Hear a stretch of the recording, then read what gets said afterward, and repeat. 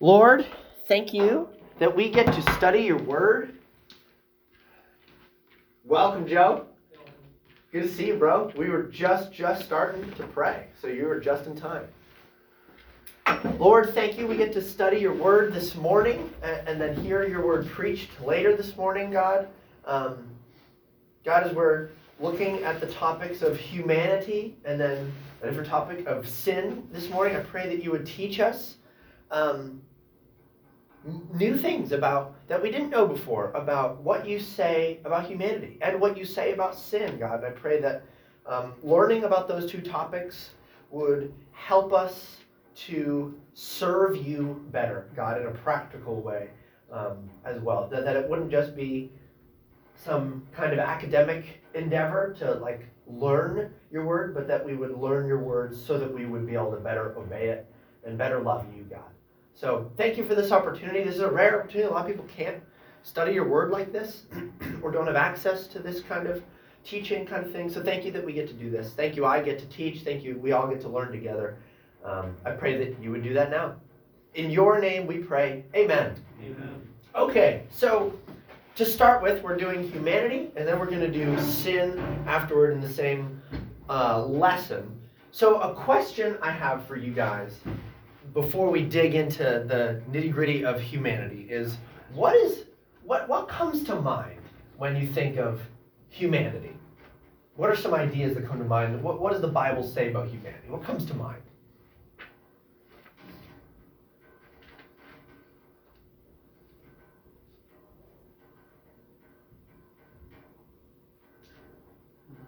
I mean, and when I think of Star Trek, it's sort of weird, the human experience all in it together, advancing forward. Okay. Where mankind's here. Okay. I mean, that's absolutely not related, but that's the first thing that comes to mind. Yeah, I got the first thing. That's what I wanted, man. The final frontier. Probably not the last thing that comes to mind. Okay. I don't know if it's actually specified if other stuff doesn't have this, but has a soul. Yeah, cool.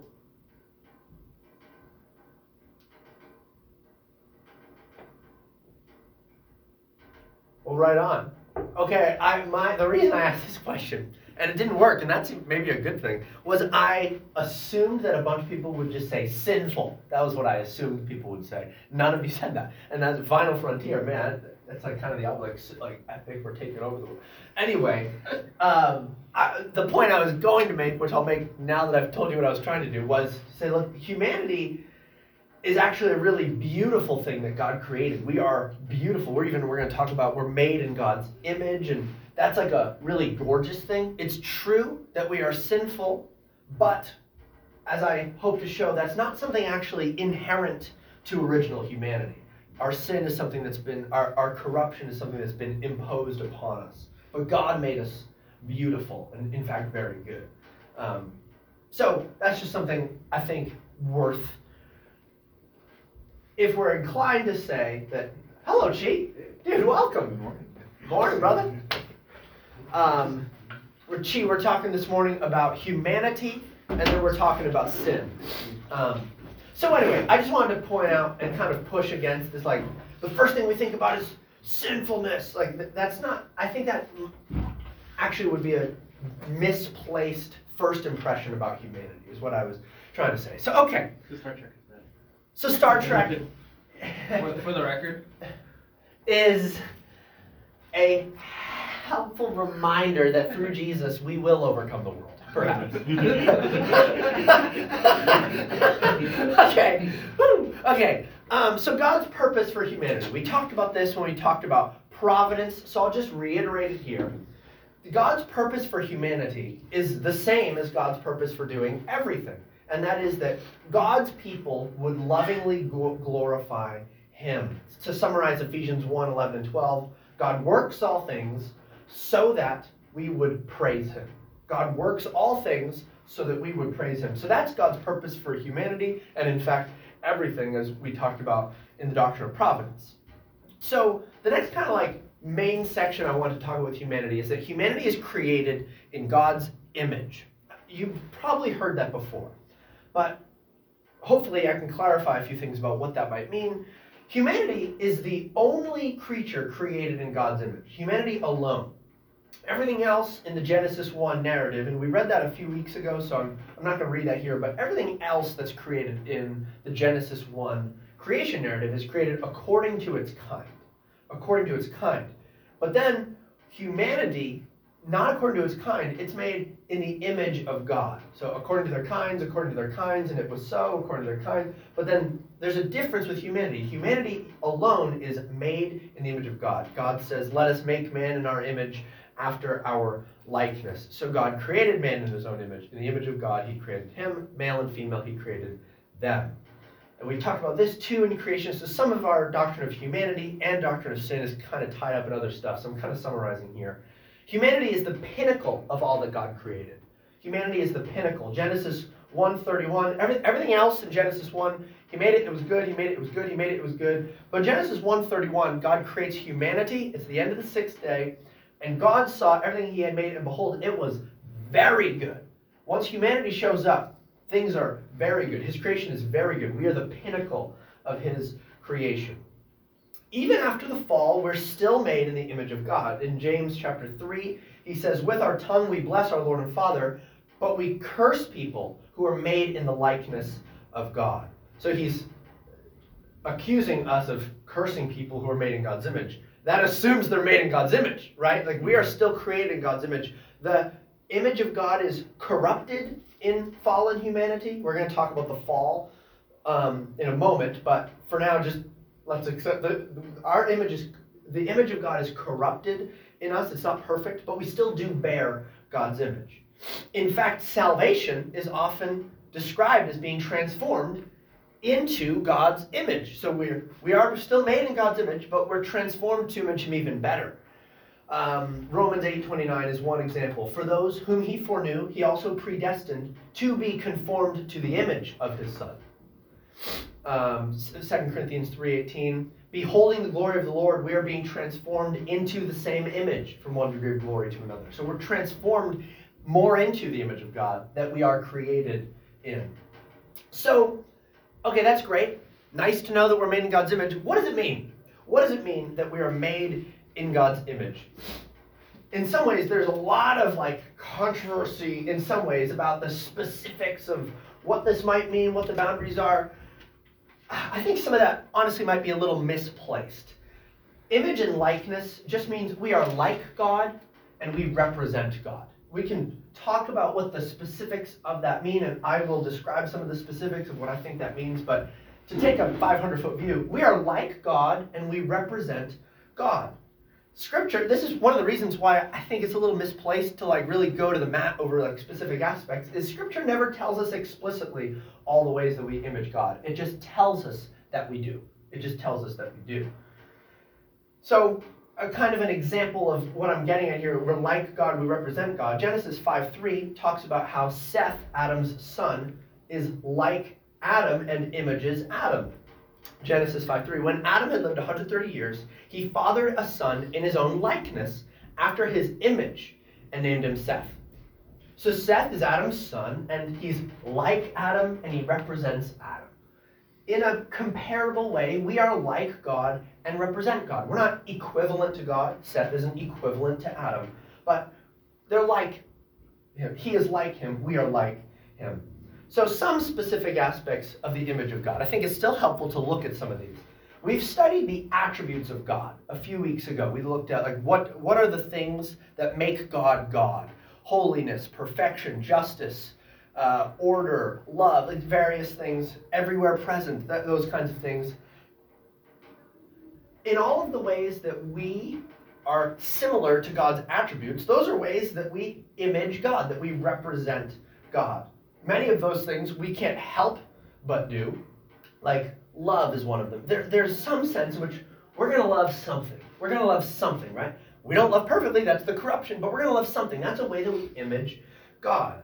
And some of these things we're actually called to do because now after the fall, those things don't come so naturally to us, like loving well. We don't all love well, do we? So anyway, here's a few that I'll just kind of list these off. Dominion's a part of being made in God's image. It's actually what God says right after he says, make man in our image. Let them have dominion over the fish, the sea, the birds, and the heavens, over the livestock, all that. So having dominion, the fact that we have authority over the earth is one way that we can image God.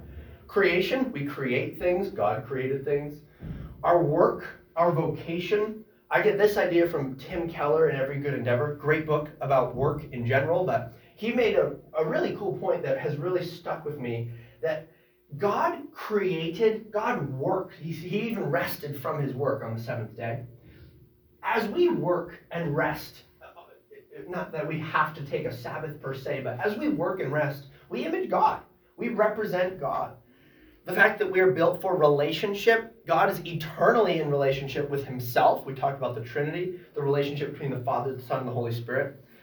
In the same way, we image God when we live in relationship to him, because he's in relationship with himself. And we image him when we live in relationship with each other, in community. That's not just in a marriage. Sometimes people will say, you image God best when you're married.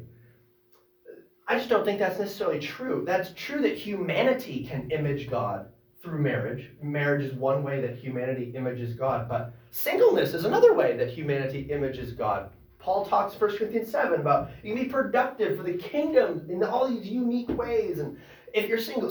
And both of those are valuable ways that humanity can image God. It's not just one way or the other.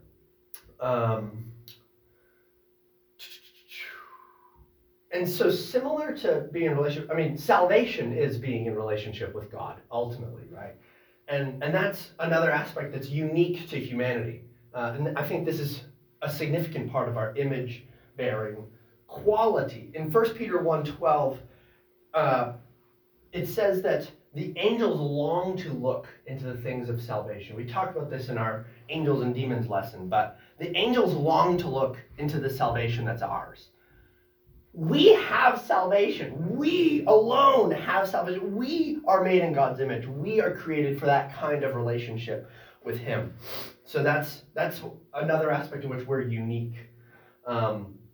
We talked about love. We have morality like God does, not to the quality or perfection that God does. One of our attributes is not perfection. That's one of God's attributes. But intelligence, communication, making art, technology. We have emotions. We have perception, hearing and seeing. The Bible talks about God hearing and seeing our prayers and our actions.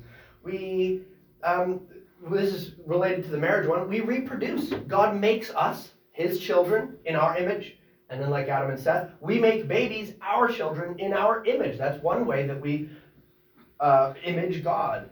We're relational. That's demonstrated in our living in community. All these things. We image God in all sorts of different ways. Something I think that's important to know is that Christ is the perfect image of God. We don't image God perfectly, but Jesus does. 2 Corinthians 4:4, Christ, who is the image of God. Who? It's not just he's made in the image of God, and it's like he needs to be saved to be more in God's image. No, we need to be saved to be like Jesus, who is the perfect image of God. Jesus is the perfect image of God. Colossians 1:15 is another one. Jesus is the image of the invisible God. There's a number of other verses there that you can see on the notes if you'd like. But the point is, Jesus is the perfect image of God. He images God perfectly. He is like God and represents God perfectly. Because he is God. We're not God, so we don't do it perfectly. We are corrupted humans. Jesus was not. So, what is kind of practically, how is the image of God significant? What are some implications of being made in the image of God? Or the fact that all humanity is made in the image of God? One of those is we need to affirm the dignity and the value of all humanity, all people. So Genesis chapter 9, verse 6, that's the first moment that we have, God actually institutes capital punishment in the Old Testament. He says, whoever sheds the blood of man, by man shall his blood be shed. Why? For God made man in his own image.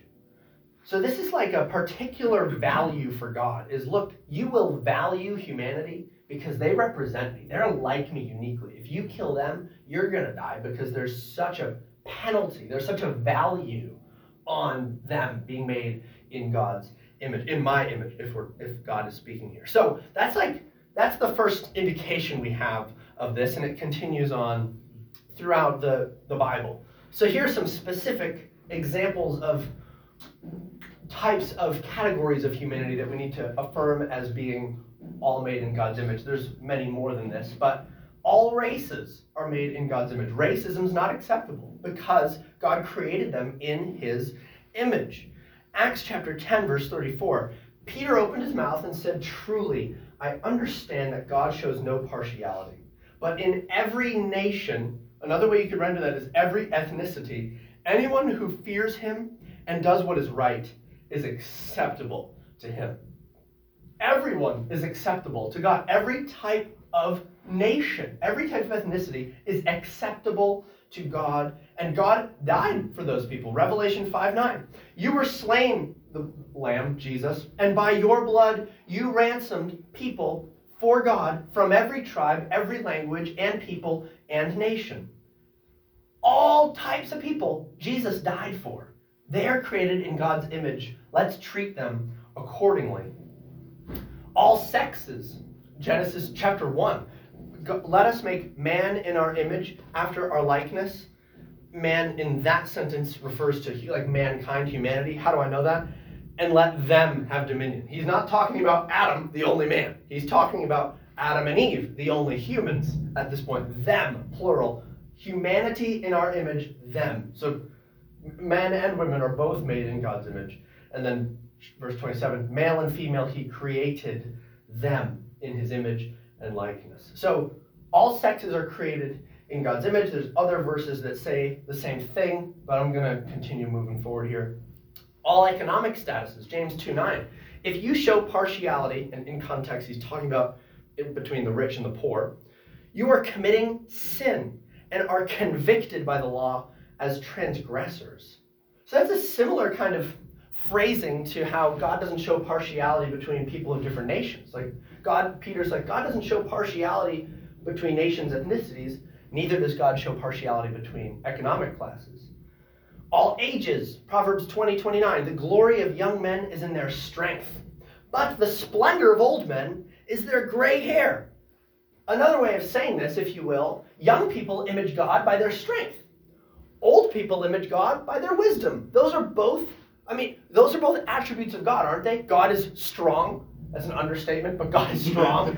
But then also God is wise. Those are both attributes of God. Those are both ways that we image God. And then perhaps a controversial one. I doubt in this context it'll be controversial, but all children, including in the womb, are made in God's image. Psalm 139 talks about how David existed as a human in the womb. There's a number of other verses. I'm not going to read them all. But Psalm 139, 13, 16. You formed my inward parts. He's praying to God. You knitted me together in my mother's womb. I praise you, for I am fearfully and wonderfully made. Wonderful are your works. My soul knows it very well. My frame was not hidden from you, God, when I was being made in secret, intricately woven in the depths of the earth.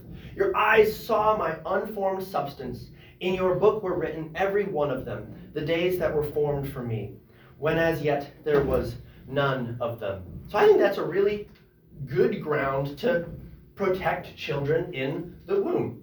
At the same time, I want to be pastoral both to also, if there are women who have had abortions, I think that's wrong. I don't think that's right. But those women are made in God's image as well. So let's treat them like it. I think that's a criticism people give to the church of not treating women in that category well. And I think that may be fair. So let's treat them like they're made in God's image as well, even if we don't think what they're doing is right. Women who have children are often vulnerable and perhaps even outcasts in society. How can the church treat those women like they're made in the image of God as they really are? So anyway, all people, that's the point, all people are created in God's image. Let's treat them that way.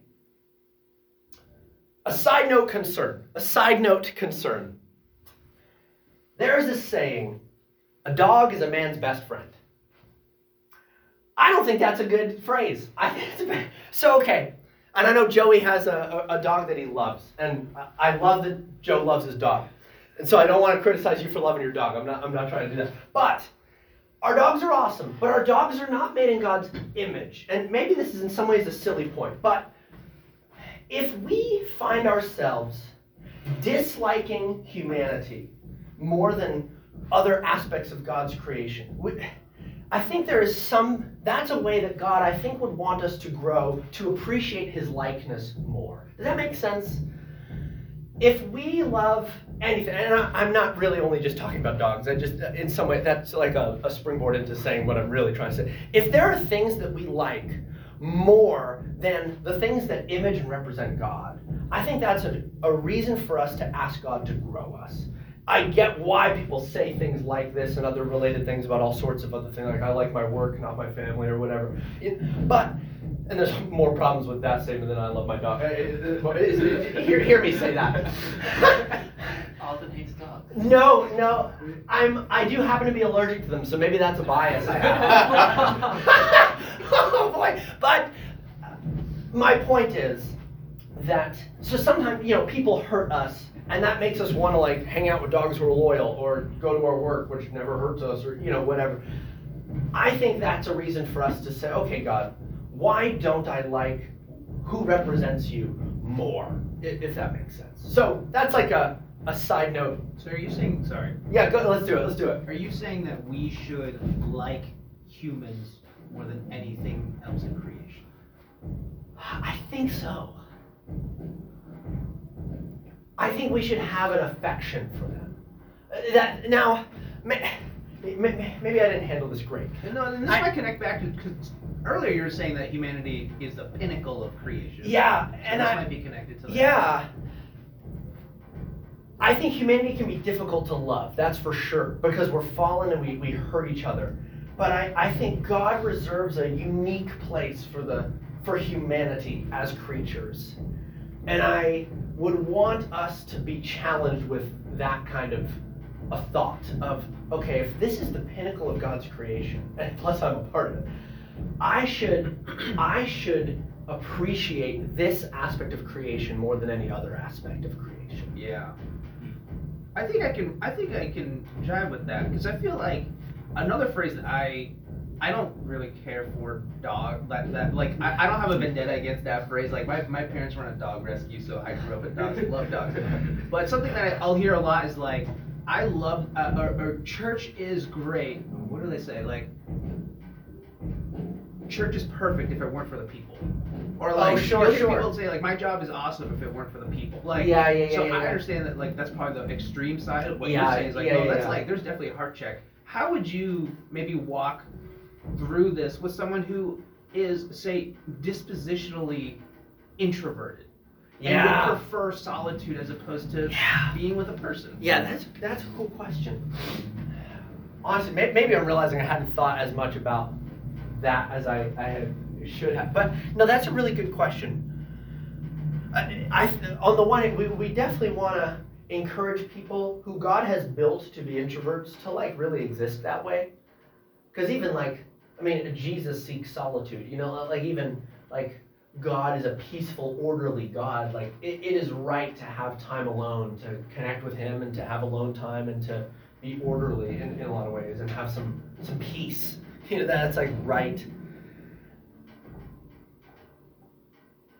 And so, but I also, I guess my challenge to either an extrovert or an introvert, to the extrovert, like, okay, are you imaging God well? I'm trying to connect it to the image of God idea. Are you, extrovert, imaging God well by like running 90 miles an hour, hanging out with people all the time, and never really having like quality, like quiet time yourself? Because then you're not imaging God great yourself. But then the introvert, like, if you're an introvert just because you hate people, that's something to like work on, sure. I think. But if you're an introvert because God's like genuinely built you that way, and a lot of my friends are that way. I happen to be pretty extroverted, and I need to take the rest aspect of the advice. But if you're an introvert, I would hope that your introvertedness isn't motivated by like a distaste for people, but maybe it's just, I get tired. Yeah, sure. And I will like add a caveat, and maybe I'm making it more complicated because introversion and extroversion are like human terms. They're not. Yeah. I don't think it's a biblical concept. Sure. I think that solitude is a biblical concept. Sure. And the fact that we're designed to be in community and to interact Sure. is a biblical concept. Yeah. But maybe what you're saying is that these terms that we throw around might be excuses that we could use if we're struggling with that heart issue that you're talking about. Yeah, and I guess it could be, but then it does go back to the it's not like we can't love our dogs a ton, or something like I wouldn't want to go so far as to just be like we should hate our dog. Yeah, or you shouldn't even like it, or you should give more attention to other people than your dog. Well, no, actually, you have dominion over your dog now, responsibility, and you should love your dog. You should love creation. God created it, but how does that maybe compare to your care and appreciation for humanity in general, human beings? Do you feel that you have care for them and love for them? I guess would be the challenge I was trying to bring up, that I think I didn't do as great of a job. And I wonder if there is a difference between affection and value. Yeah, I think that's great affection for dogs. Yeah, totally, and we should have that. And I think most people would say that, no, well, I do value human life over a dog. Yeah, sure. What you're saying is if yeah. you're starting to value creation over humanity, then that is disproportional to how Sure, God yeah, said that I think that sounds better. Joe, as a dog owner, do you feel like what we're talking about is fair? Yeah. Right on. I will pick Tommy or Alton's booker. Thank you. Because as a non-dog owner, I'm just someone who's not going to have pets. I'm allergic to everything, and I have eczema. It's just a problem for me. But I would want to make sure what I'm saying is legitimate. Not just this is easy for me because I don't have But okay, that's a great question. That's helpful. All right, good stuff. How do we feel about continuing? Your questions are going to be under recording. I guess they will be. Yeah, that's good. Let's go. sorry, is that- No, it's I perfect. think it's good. So, We do this happens all the Okay. time. Yeah, it's perfect. This is the way it's supposed to be. I do get pretty excited though, so I forget to ask when people have questions. So that's good that there's people We're gonna interject. Yeah. I do the ADHD thing. Yeah. Okay, this is perfect. Okay, and that was a good pivot point anyway. So now we've talked about being made in God's image, what that means, roughly speaking, how that still happens today, even though we're corrupted after the fall. Human nature. What is human nature? So we've talked about the divine nature already. We talked about that when we talked about the attributes of God. What consists of God's nature are the attributes of God. Holiness, perfection. He's everywhere present. He's all-powerful, all these things. In a similar way, human nature is a list of characteristics. Some of those are similar characteristics like we mentioned, but they're not going to be identical because we're not God. So, for example, human nature is limited. God's nature is infinite. Human nature is present. God's nature is everywhere present. You get the idea. So we have a human nature. There's a human nature. What is that human nature? What does it consist of?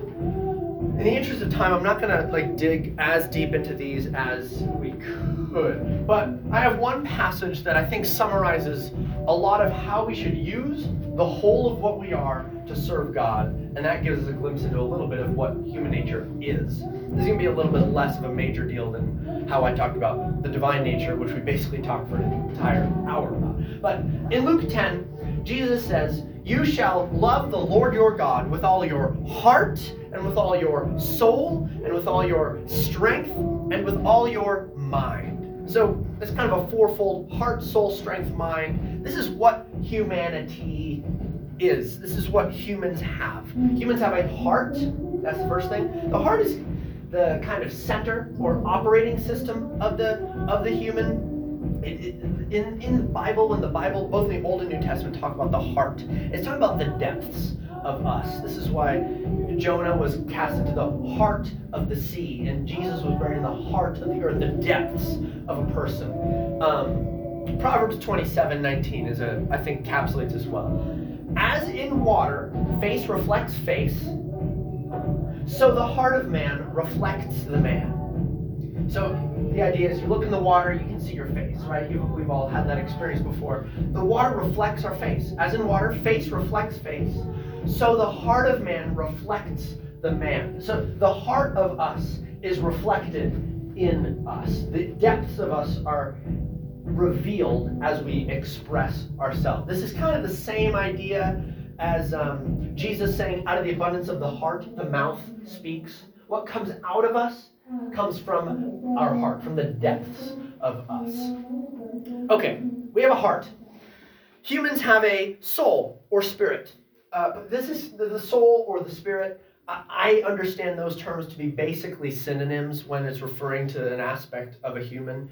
It's the non-material aspect of a human. Like, I have a body. That's part of my humanity. I have a body. It's right here. You can see it. It makes noise. My soul and my spirit doesn't make noise like that. In my soul, I may decide to sing because my soul cries for joy. But how does my soul do that? Strictly speaking, it uses my vocal cords to do. Those are physical, right? So the soul spirit is the non-material. I guess the mind, you might say, is a little bit non-material. A brain is physical. Anyway, the soul and spirit, at least a non-material aspect of the human. Though one difference in the Bible, when in the New Testament, when it might be both Old and New, but the word soul can refer to the entire person, but the word for like spirit can't refer to the entire person. Like sometimes, 1,000 souls, like 1,000 souls added to their day. That could be just souls, like non-material parts of a person, but it could be a reference just to an entire person. That's what the word can mean, a whole person or the non-material aspect. The word spirit doesn't ever mean that. But basically those terms are interchangeable in Scripture anyway, so there's really not a huge difference. I'm only saying this because actually there are some Christians who will say, the soul is like the emotional part and the spirit is the part that goes to be with the Lord forever or something like that. The Bible really never distinguishes like that. John 12:27, Jesus' soul is troubled. John 13:21, Jesus was troubled in his spirit. So both the soul and spirit are troubled. Both of them go and depart to be in the eternal state. The spirits of the righteous are made perfect in the presence of God. The souls of those who have been beheaded for the testimony of Jesus in Revelation. So basically, I think they function in a similar way. We're not going to look at all of the different passages that people have used. Okay, the one verse that people use to say a soul is different than a spirit is when in Hebrews it says, the word of God is living and active, sharper than a two-edged sword, piercing to the division of soul and spirit, of joints and of marrow, and discerning the thoughts and intentions of the heart. If the soul and spirit can be divided, they must be different, and that's why the soul is responsible for my emotions, and the spirit goes to be... This is just a list. Number one, the word soul can refer to a whole person, so maybe it just is a reference to like the depths of us, like the spirit is being severed from our whole person and is being like investigated by the word of God because it discerns the thoughts and intents of the heart. So I just don't think this is a great ground to say they're two different entities necessarily. Plus, so anyway, that's soul and spirit, non-material part of the human. So far, so good? Okay, cool. Humans have a body. I don't really think that is something any of us are wondering about, but the Bible says we have a body. Who will transform our lowly body to his glorious body? We have a body. It'll be transformed to be like his glorious body. We have a body. All your strength, we have a body. Humans also have a mind. 2 Corinthians 10, we destroy arguments and every lofty opinion raised against the knowledge of God and take every thought captive to obey Christ. So, okay, well, we make arguments, we have opinions, we have knowledge, and we have thoughts. We have a mind. This is basically, in a SparkNotes version, that's human nature. We have a mind, we think, we have bodies, we feel, we have strength, all your strength. We have a soul that cries out to God. David often talks about, oh, my soul cries out to God. Like, it's the inner parts of us, the spiritual aspect of us that longs for God. Our hearts, the depths of us. These are the things that basically are human nature. There's more that we could say about what makes a human, but those are, I think, some basic ones. That's going to become relevant, just so you know where we're headed with this. This is going to become relevant when we talk about how Jesus became a man. He had the divine nature eternally, right? He's the second person of the Trinity, but he added a nature to himself, and that was human nature. That's a kind of a sneak peek. We're really not talking about that right now, but that's going to be good stuff. Anyway, so that's kind of why I'm laying some groundwork for what human nature is. So that's in a lot of ways our doctrine of humanity. Let's look at sin. Let's look at sin. A definition of sin. I'm a definite, this is probably not the only legitimate way to define it, but I'm defining sin as a personal offense to God. A personal offense to God. Where do I get that? I get that from Psalm 51 in particular. There's a couple of different passages we could point to, but David, after he goes and has sex with Bathsheba, has her husband murdered for it, this is what he says: against you, you only have I sinned. Against you, you only have I sinned. There's a sense in which that's technically not true, right? I mean, he basically forced, borderline, he might have raped Bathsheba. That's a sin against her. He had her husband murdered. That's a sin against him. I mean, there's a lot of ways in which he is sinning against others, right? But what does he say? Against you, God, only have I sinned. He's talking ultimately. Ultimately have I only sinned against you. So even when David sins against others, that's not negated.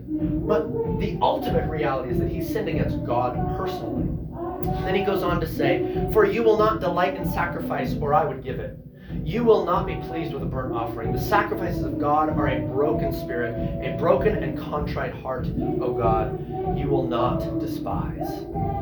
Matt May's sermon, he said this, and I loved it. God is not transactional. God is relational, is what Matt said. God is not transactional. God is relational.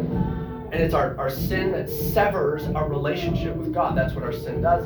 But this is why I'm calling it a personal offense. Because God is relational. I mean, Jesus in John 17 is like, the reason I came was so that they would love you as you have loved me, and you would love them as you have loved me. It's about a relationship with God. And so, our sin is a personal, relational, in other words, offense to God. So that's why I call it a personal offense to God. Sometimes people will say, ultimately sin is, I have a little list, selfishness, greed, lust, unbelief, oppression, injustice, you name it. And it's true, those things are all sin. That's true.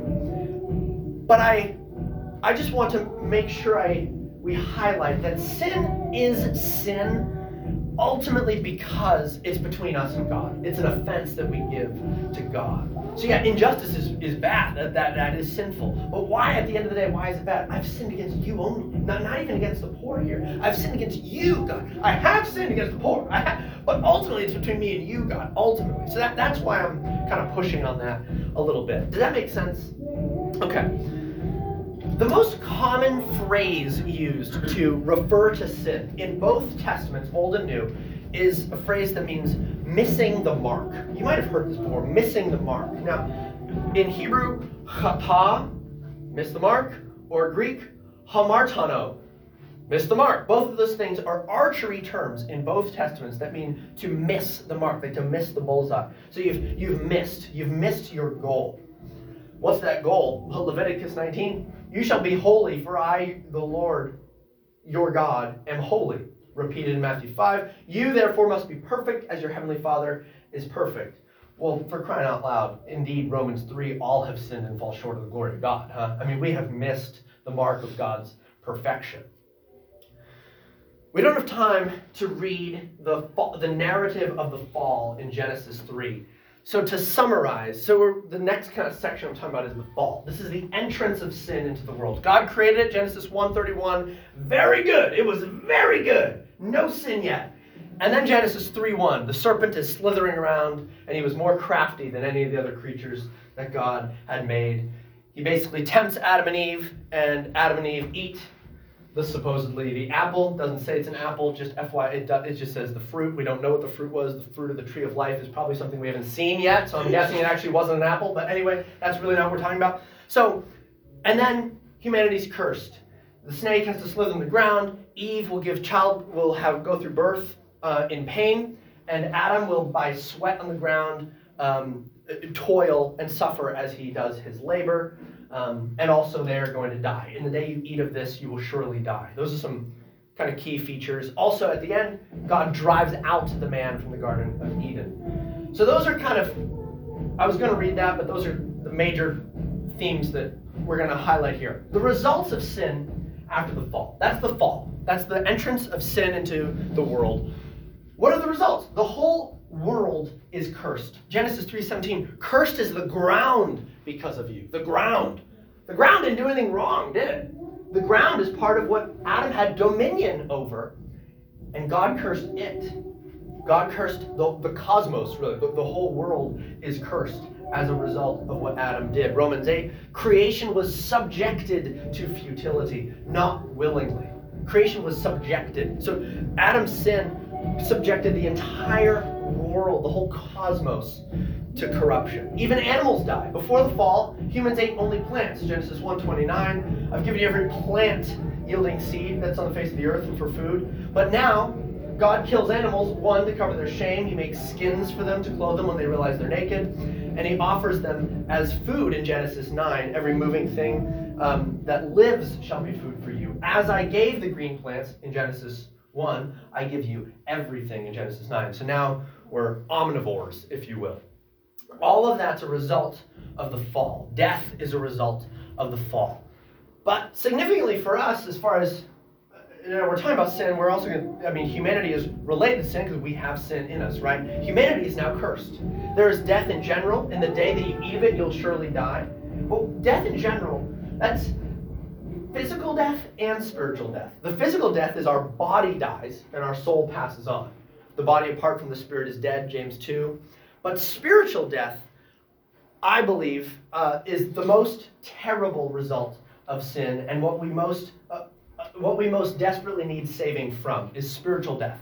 Spiritual death is separation from God. Some critics of the Bible will say, hey, God said in the day you eat of it, you'll surely die. And then Adam lives to 130 years and has Seth. As 130 years later, he didn't die. That's a criticism some people will give to the Christian belief. I think that's misplaced. I'm a Christian. I think the Bible's true, as you know. But they spiritually died. They were driven out. Genesis 3:23, the Lord drove him out of the Garden of Eden. That's spiritual death. You can't be with me anymore, Adam. You're not able to be in my presence anymore. Similar, Isaiah 59, but your iniquities have made a separation between you and your God, and your sins have hidden his face from you so that he does not hear. We are separated from God now. That relationship, Matt May's sermon that rightly said God is relational. I lost. Okay, yeah, that relationship has been severed by our sin. We're guilty. Have you eaten the tree of which I commanded you not to eat? What is this you've done? That's guilt. We have shame. They knew they were naked. They made for themselves loincloths from the fig leaves. Adam says, I was afraid, God, because I was naked, so I hid myself. There's shame. That's a result of the fall. Pain and suffering because you've listened to the voice of your wife and ate the fruit that I said don't eat it. Cursed is the ground. In pain you shall eat of it. Thorns and thistles it'll bring up. By the sweat of your face you shall eat your bread, and then you'll die. There's corruption as a result of the fall. Psalm 14, they are corrupt. They do abominable deeds. There's no one who does good. That's humanity. We are corrupt. So, there's a lot of verses about corruption. But I know we're in the interest of time, I'll keep moving. The question of how we became corrupt is a question of original sin, which we're going to talk about in just a second. I'll only mention here, as a side, we might rightly ask, when and how did sin originate? Where does it come from? How did Satan fall? I've said this earlier in the class. At the end of the day, we don't know. When did the fall of angels happen? Sometime after God made it, and it was very good on the sixth day, and sometime before Genesis 3:1. So sometime in there, that's when the serpent's slithering on the ground about to tempt Adam and Eve. We don't know other than that. Jesus talks about having seen Satan fall, but we don't actually know what happened there, what motivated Satan, that's a mystery to us in a lot of ways. So we don't know where sin originated, per se, on an ultimate level. We talked a little bit about that in our Doctrine of Providence, but some of this we just don't know. But for now, original sin. What is original sin? So, by way of reminder, Ecclesiastes 7:29, God made man upright. So, humanity was created, Genesis 1:31, it was very good, but they have sought out many schemes. God made man upright, but they have sought out many schemes. This is just a reminder that what God created was very good and without sin. But then how did sin enter into the world is our question. That's the question of original sin. I'm not going to read all these passages now, but a few that are relevant to this conversation are Romans 5, where Paul talks about how Adam is the one who basically cursed humanity. Jesus is going to be the one now who redeems humanity. That's also 1 Corinthians 15. And then Ephesians 2 talks about how we are by nature children of wrath, like the rest of mankind. That's a SparkNotes summary. I have the passages there. What is the definition of original sin? That is both that's a muddied question because people use the term differently. There's no agreed, this is what original sin is, and that makes it difficult to use the phrase, doesn't it? Where do I turn? Left. Well, I meant that way, but I'm calling that left. Like, what are we doing here? You know what I mean? So anyway, what do people mean? Adam's first sin? Do people mean the sin we are born with because of Adam's first sin? Do we mean the corruption we are born with because of Adam's first sin? Or the guilt we are born with because of Adam's first sin? Or the guilt we are born with because of our corruption because of Adam's first sin? So I'm going to try to clarify some of this mud, but that's why pretty much every time there's like a discussion of original sin, people always have to talk about what exactly they're referring to because we haven't actually agreed what it means. So anyway, here are some terms that a lot of people use that I'm going to use as well to help clarify this. Adam's first sin, I'm going to call that Adam's first sin. The one recorded in Genesis, that's Adam's first sin, right? That I feel like in some ways that's not too bad. Inherited guilt. Now I'm not. You're going to realize in a minute I don't actually believe in inherited guilt exactly, but inherited guilt is the idea that we inherit Adam's guilt. The guilt he had, we inherit that guilt that he had. Or, this one I do affirm, inherited corruption. The corruption that Adam gave himself, we inherit from our father. So inherited guilt talks about guilt. Inherited corruption talks about corruption. The dominant, now you heard a few weeks ago when I talked about providence, I'm someone who subscribes to Reformed theology in general, in broad strokes. That's something that I think is fair to say about me. So I want to say from the get-go, I don't actually hold the dominant Reformed view about original sin, which teaches original guilt. Original guilt meaning, so two-part, part A, part B. Part A, I agree with. Adam sinned and thus became guilty of that sin. I think that's really fair. Have you done this? The answer is yes, I have. I'm guilty. But part B, Adam's guilt is imputed to all of humanity. So, in other words, Adam's personal guilt is directly given to all of humanity at their conception. This is inherited guilt, that Adam's guilt becomes our guilt. His personal guilt becomes our personal guilt. I don't believe that. That's inherited guilt. Before I talk about why I don't believe that, there are two ways that theologians will argue for this. So, because I'm kind of going outside of the tradition I usually subscribe to, I feel like it's fair for me to offer to you why they say this. One reason is that they will say, this is what Augustine thought in like the 400s AD, early view, the whole race was spiritually present in Adam when he sinned, and therefore all of humanity sinned when Adam sinned. So, you were there. You were in Adam. So, guilty. That's literally the view. I'm not trying to make fun of it. That is the view. Second option for saying that inherited guilt is true. Now, I don't believe the first thing, but anyway, Adam was humanity's representative. And therefore, now I believe he was a representative, but therefore, the guilt that he personally had, I now personally receive. That's how it goes. It's a representative view. So here's my view, which for the record was also Calvin's view, and so I think this counts as still being in Reformed camp. But anyway, this is what I believe, and John Calvin also happens to believe, if that's worth anything to you. We inherit moral corruption from Adam, not his personal guilt. We inherit the moral corruption from Adam, not his personal guilt. So I affirm inherited corruption.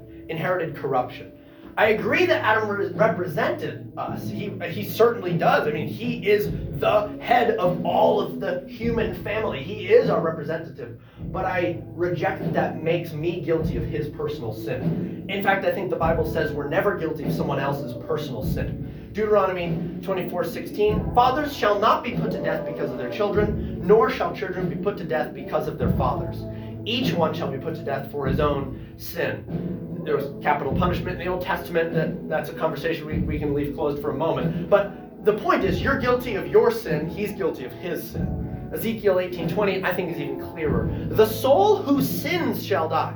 The son shall not suffer for the iniquity of the father, nor the father suffer for the iniquity of the son. The righteousness of the righteous shall be upon himself. The wickedness of the wicked shall be upon himself. I think this is a good reason to reject inherited guilt from Adam. Now, I think we're guilty, cheap. I have a question. So how do we like merge like the Ezekiel passage with like the Exodus 34, like visiting the sins of the father? Ooh, good question. Great question. So, in my mind, the way to understand those like generational curses is to say, okay, there are sins that our parents have done that affect us.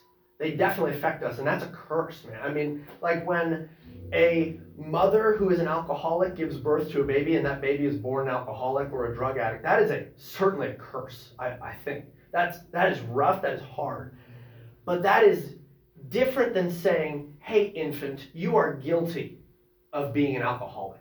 But it is saying that infant is reaping the consequences. No doubt. Of sin. Yeah, absolutely. So is that how you would explain passages like in Deuteronomy when it says like God will revisit the iniquity of the father's sin on the children? Yeah, I think so. It's like hard for kids to grow up in a house like that.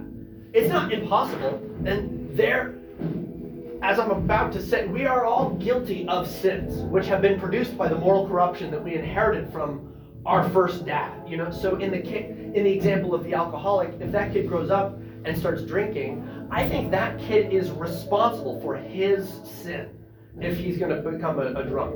For example, there's more to say about that, like we need to care for him, etc. Yes and amen. That's more pastorally important in some ways than what we're talking about now. But for the sake of the theology, I think if someone sins, they're guilty of their sin, whatever brought them to arrive there. But I don't think that kid is guilty of his mother's sin of being a drunk. He's guilty of his own sin of being a drunk, is what I'm putting forward. How would you walk someone through, okay, that seems even more unjust, because yes, I might not be responsible for the sin of my parents, but I'm paying for their sin. How do you differentiate those two things pastorally? Yeah, that's a really great question, Tommy. I think, like if someone were like that's not fair kind of a thing, yeah, sure. I think there's a real sense in which that's true. I think there's a real sense in which that is not fair. So like, using a biblical example, sure. When God's talking about sins of your forefathers, and that the iniquity of that sin being revisited on future generations, is it saying that the future generations are experiencing the punishment or discipline that was due to previous generations that they did not incur at that time? That's a good question. That may be a right way to say it. Off the top of my head, I'm inclined to say I understand it more in terms of like a curse than you're being punished for the sin that your dad. Like both of them are kind of true. In my mind, though, when I'm punished, if my life is like hard, maybe that could really be understood as punishment. Like I have a hard life because my parents had a bad life and made bad decisions. That is in a real way. I get how that we could call that a punishment. I'm not like saying that's wrong. But there is something different a difference between consequence and a punishment. Yes. I think that's a really great way to put it, Tommy. I think that's what I'm trying to say. If I am like a violent dude, right, and I just like punch Ellie in the face and just punch other people all the time in the face, my kids, if I have them, will be affected by my violence. You know, and so those are the consequences of my violence. Like, oh, my dad like punches people in public, and now people think I'm weird because I have a weird dad. You know, to say the least. You know, but so that's a consequence. I think that's right. So you would say that we never experience the punishment for our parents' sin. I think that's right. Yeah, because like say my son, like if I punch Elliot in the face, my son's not going to be judged. No. for my- Like more practical is like, Yeah. okay, if I struggle with gambling and Yeah. I incur a ton of debt, Yeah. that debt to my children. Yeah. My children are paying for. Yeah. Those are the consequences of my sin. Yeah. Sure. But you would not say it's biblical to say that, well, my children are being punished Yeah. even though they're experiencing the consequences. We I don't know, certainly. it starts getting muddy, right? Yeah, it does get muddy. It does. But the only thing, yes, and it does get muddy because sin is cosmic, right? I mean, even like the fact that gambling exists is a result of the fall, and so it's in some ways not even just your fault that you're gambling, because gambling exists because of the, you know what I mean? It's not just that you did it. It's that there are systems, you know, that have produced this and made it accessible. So it is more complicated. The world is more complicated than are you guilty or not. While all of this is really true and hard to parse out and pastorally difficult, all I'm exactly trying to do is say, if I do something wrong, I alone am guilty of my wrong, of my personal wrong. Sure. Whereas there are people who actually think I'm guilty of having eaten the apple. They literally think that's what I'm guilty of specifically. And I'm saying, I don't think that's quite right. But I'm affirming we have a corrupt nature that does produce wicked deeds, which we are then guilty of. So there's a sense in which I'm guilty because of Adam. Because Adam gave me corruption, that corruption produced actions that I'm now guilty of. But that's a little bit different than saying Adam is guilty of that sin, therefore I'm guilty of his exact personal sin, is all I'm trying to distinguish. But it's, their generational corruption has influenced us to such a degree. We are sinning in ways that we couldn't have 500 years ago in some ways. You know, like the accessibility to pornography is one example I think of. It's not that adultery is new. There's always been like cult prostitutes and, you know, all sorts of different ways, but these are in some ways unique in another way. You know, are we guilty of that? Not exactly, but we're guilty of the actions we commit in this corrupt world still. Mm-hmm. But it's a messy. And you would never use that as in, like, you'd never say, okay, I'm not guilty of Adam's sin, and if I were in his shoes, I'd never do that. Yeah. Because you would do it. I think I probably would. Right. Yeah, so I can't, I think it would be a little dishonest to object, oh, come on, why'd you give me this bad nature? I wouldn't have done that. Like, really? You wouldn't have done that? I mean, how do you know that? Now, Adam didn't have a corrupt nature to start with, so how was he able to sin? That's like a deep question in some ways that I don't know the answer to. At least we know that he was able to sin, yet he was very good. We are stuck sinning now because we're corrupt. So, but nonetheless, I still think if he did it, why wouldn't I have? You know, like, can I really say I'm better than Adam? I don't know that. I'm actually a lot worse because I'm corrupt. He was not born that way. You know, yeah.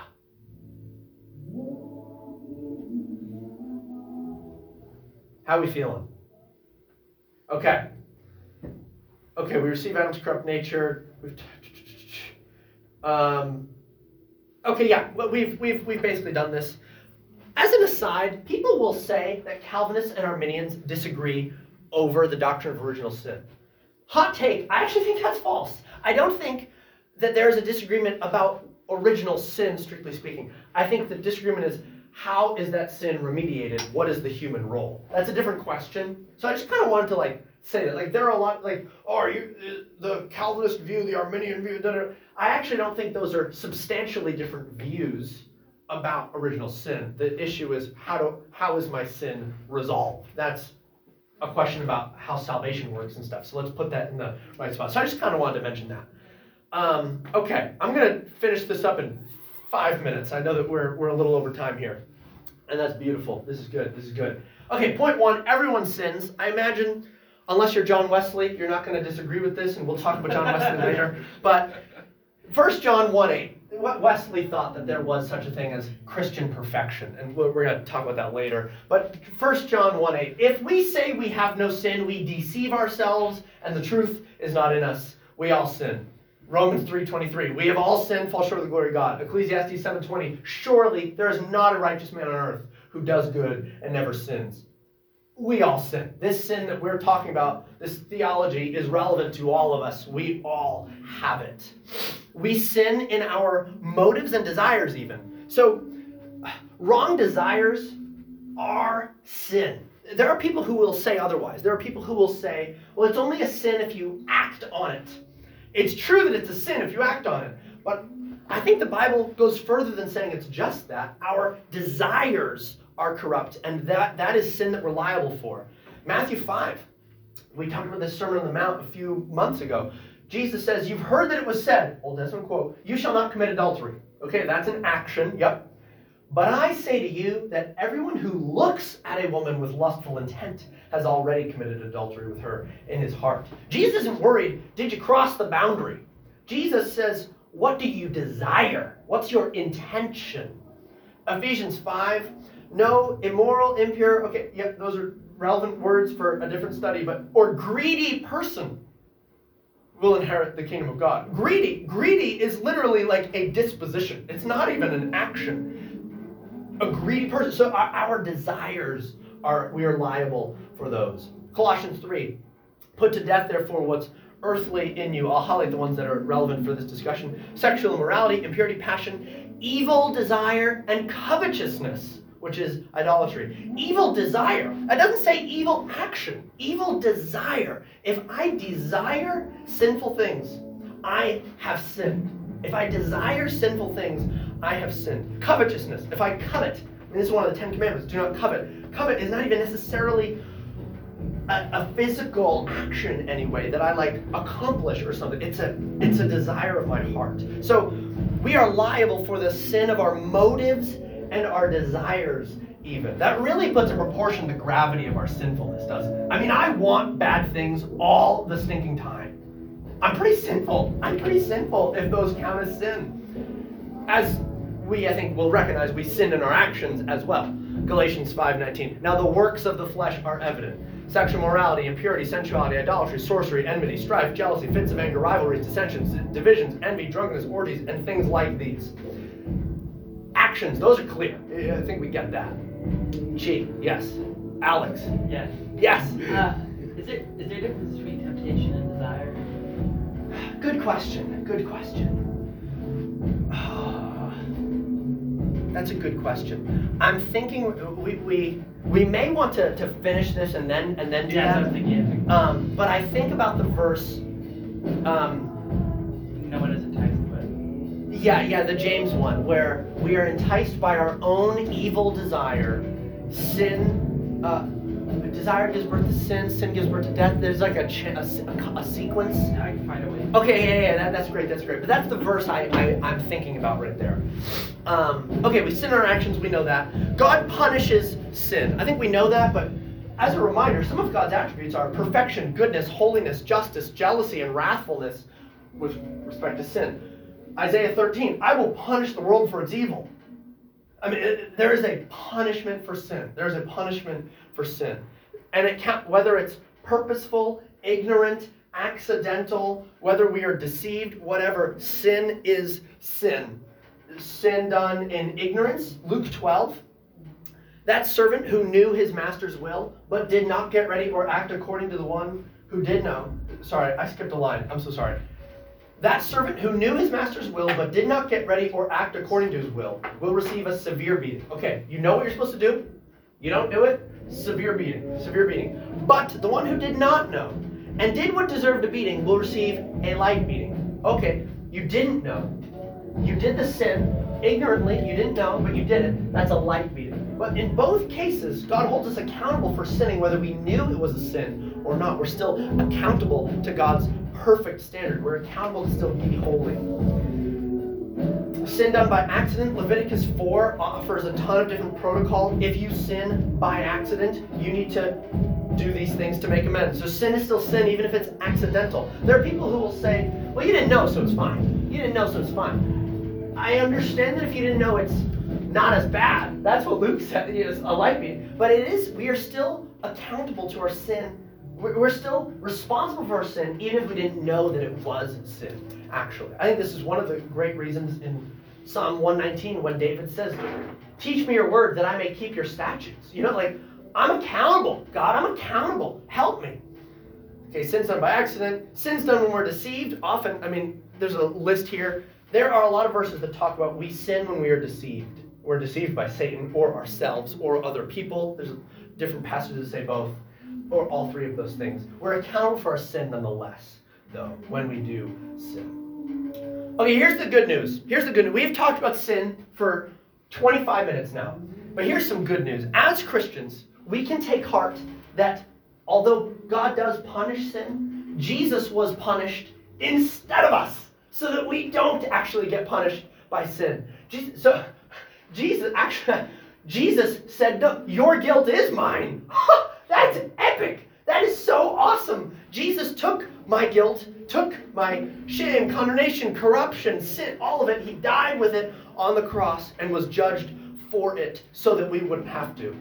Titus 3, we ourselves were once foolish, disobedient, led astray, slaves to various passions and pleasures, passing our days in malice and envy, hated by others and hating one another.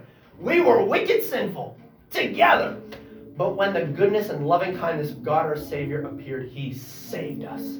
Not because of works done in righteousness, because we sin, but according to His own mercy, by the washing of regeneration and renewal of the Spirit. God saves us from our sin. That's the good news. The future of sin and its effects is going to permanently go away. Genesis 3:15, God says to Eve, I'll put enmity between you and the woman, or to the serpent, between you and the woman, that's Eve, and between your offspring and her offspring. He, her offspring, shall bruise your head, and you shall bruise his heel. He shall bruise your head, Satan, and you shall bruise his heel. That offspring is Jesus. Romans 16, the God of peace will soon crush Satan under your feet. The grace of Jesus Christ be with you. Jesus is going to come and crush the serpent. He's going to invite us to join him, crush the serpent under our feet as well. Not just Jesus' feet. We will participate in the crushing of sin. And then Revelation 21, He will dwell with them. We were separated from God, right? No, the broken relationship. Well, not anymore. He will dwell with them, and they will be His people. And God Himself will be with them as their God. No more casting out of Eden. We're welcomed in to the same room as the tree of life now. He will wipe away every tear from their eyes, and death shall be no more. Neither shall be mourning or crying or pain anymore, for the former things have passed away.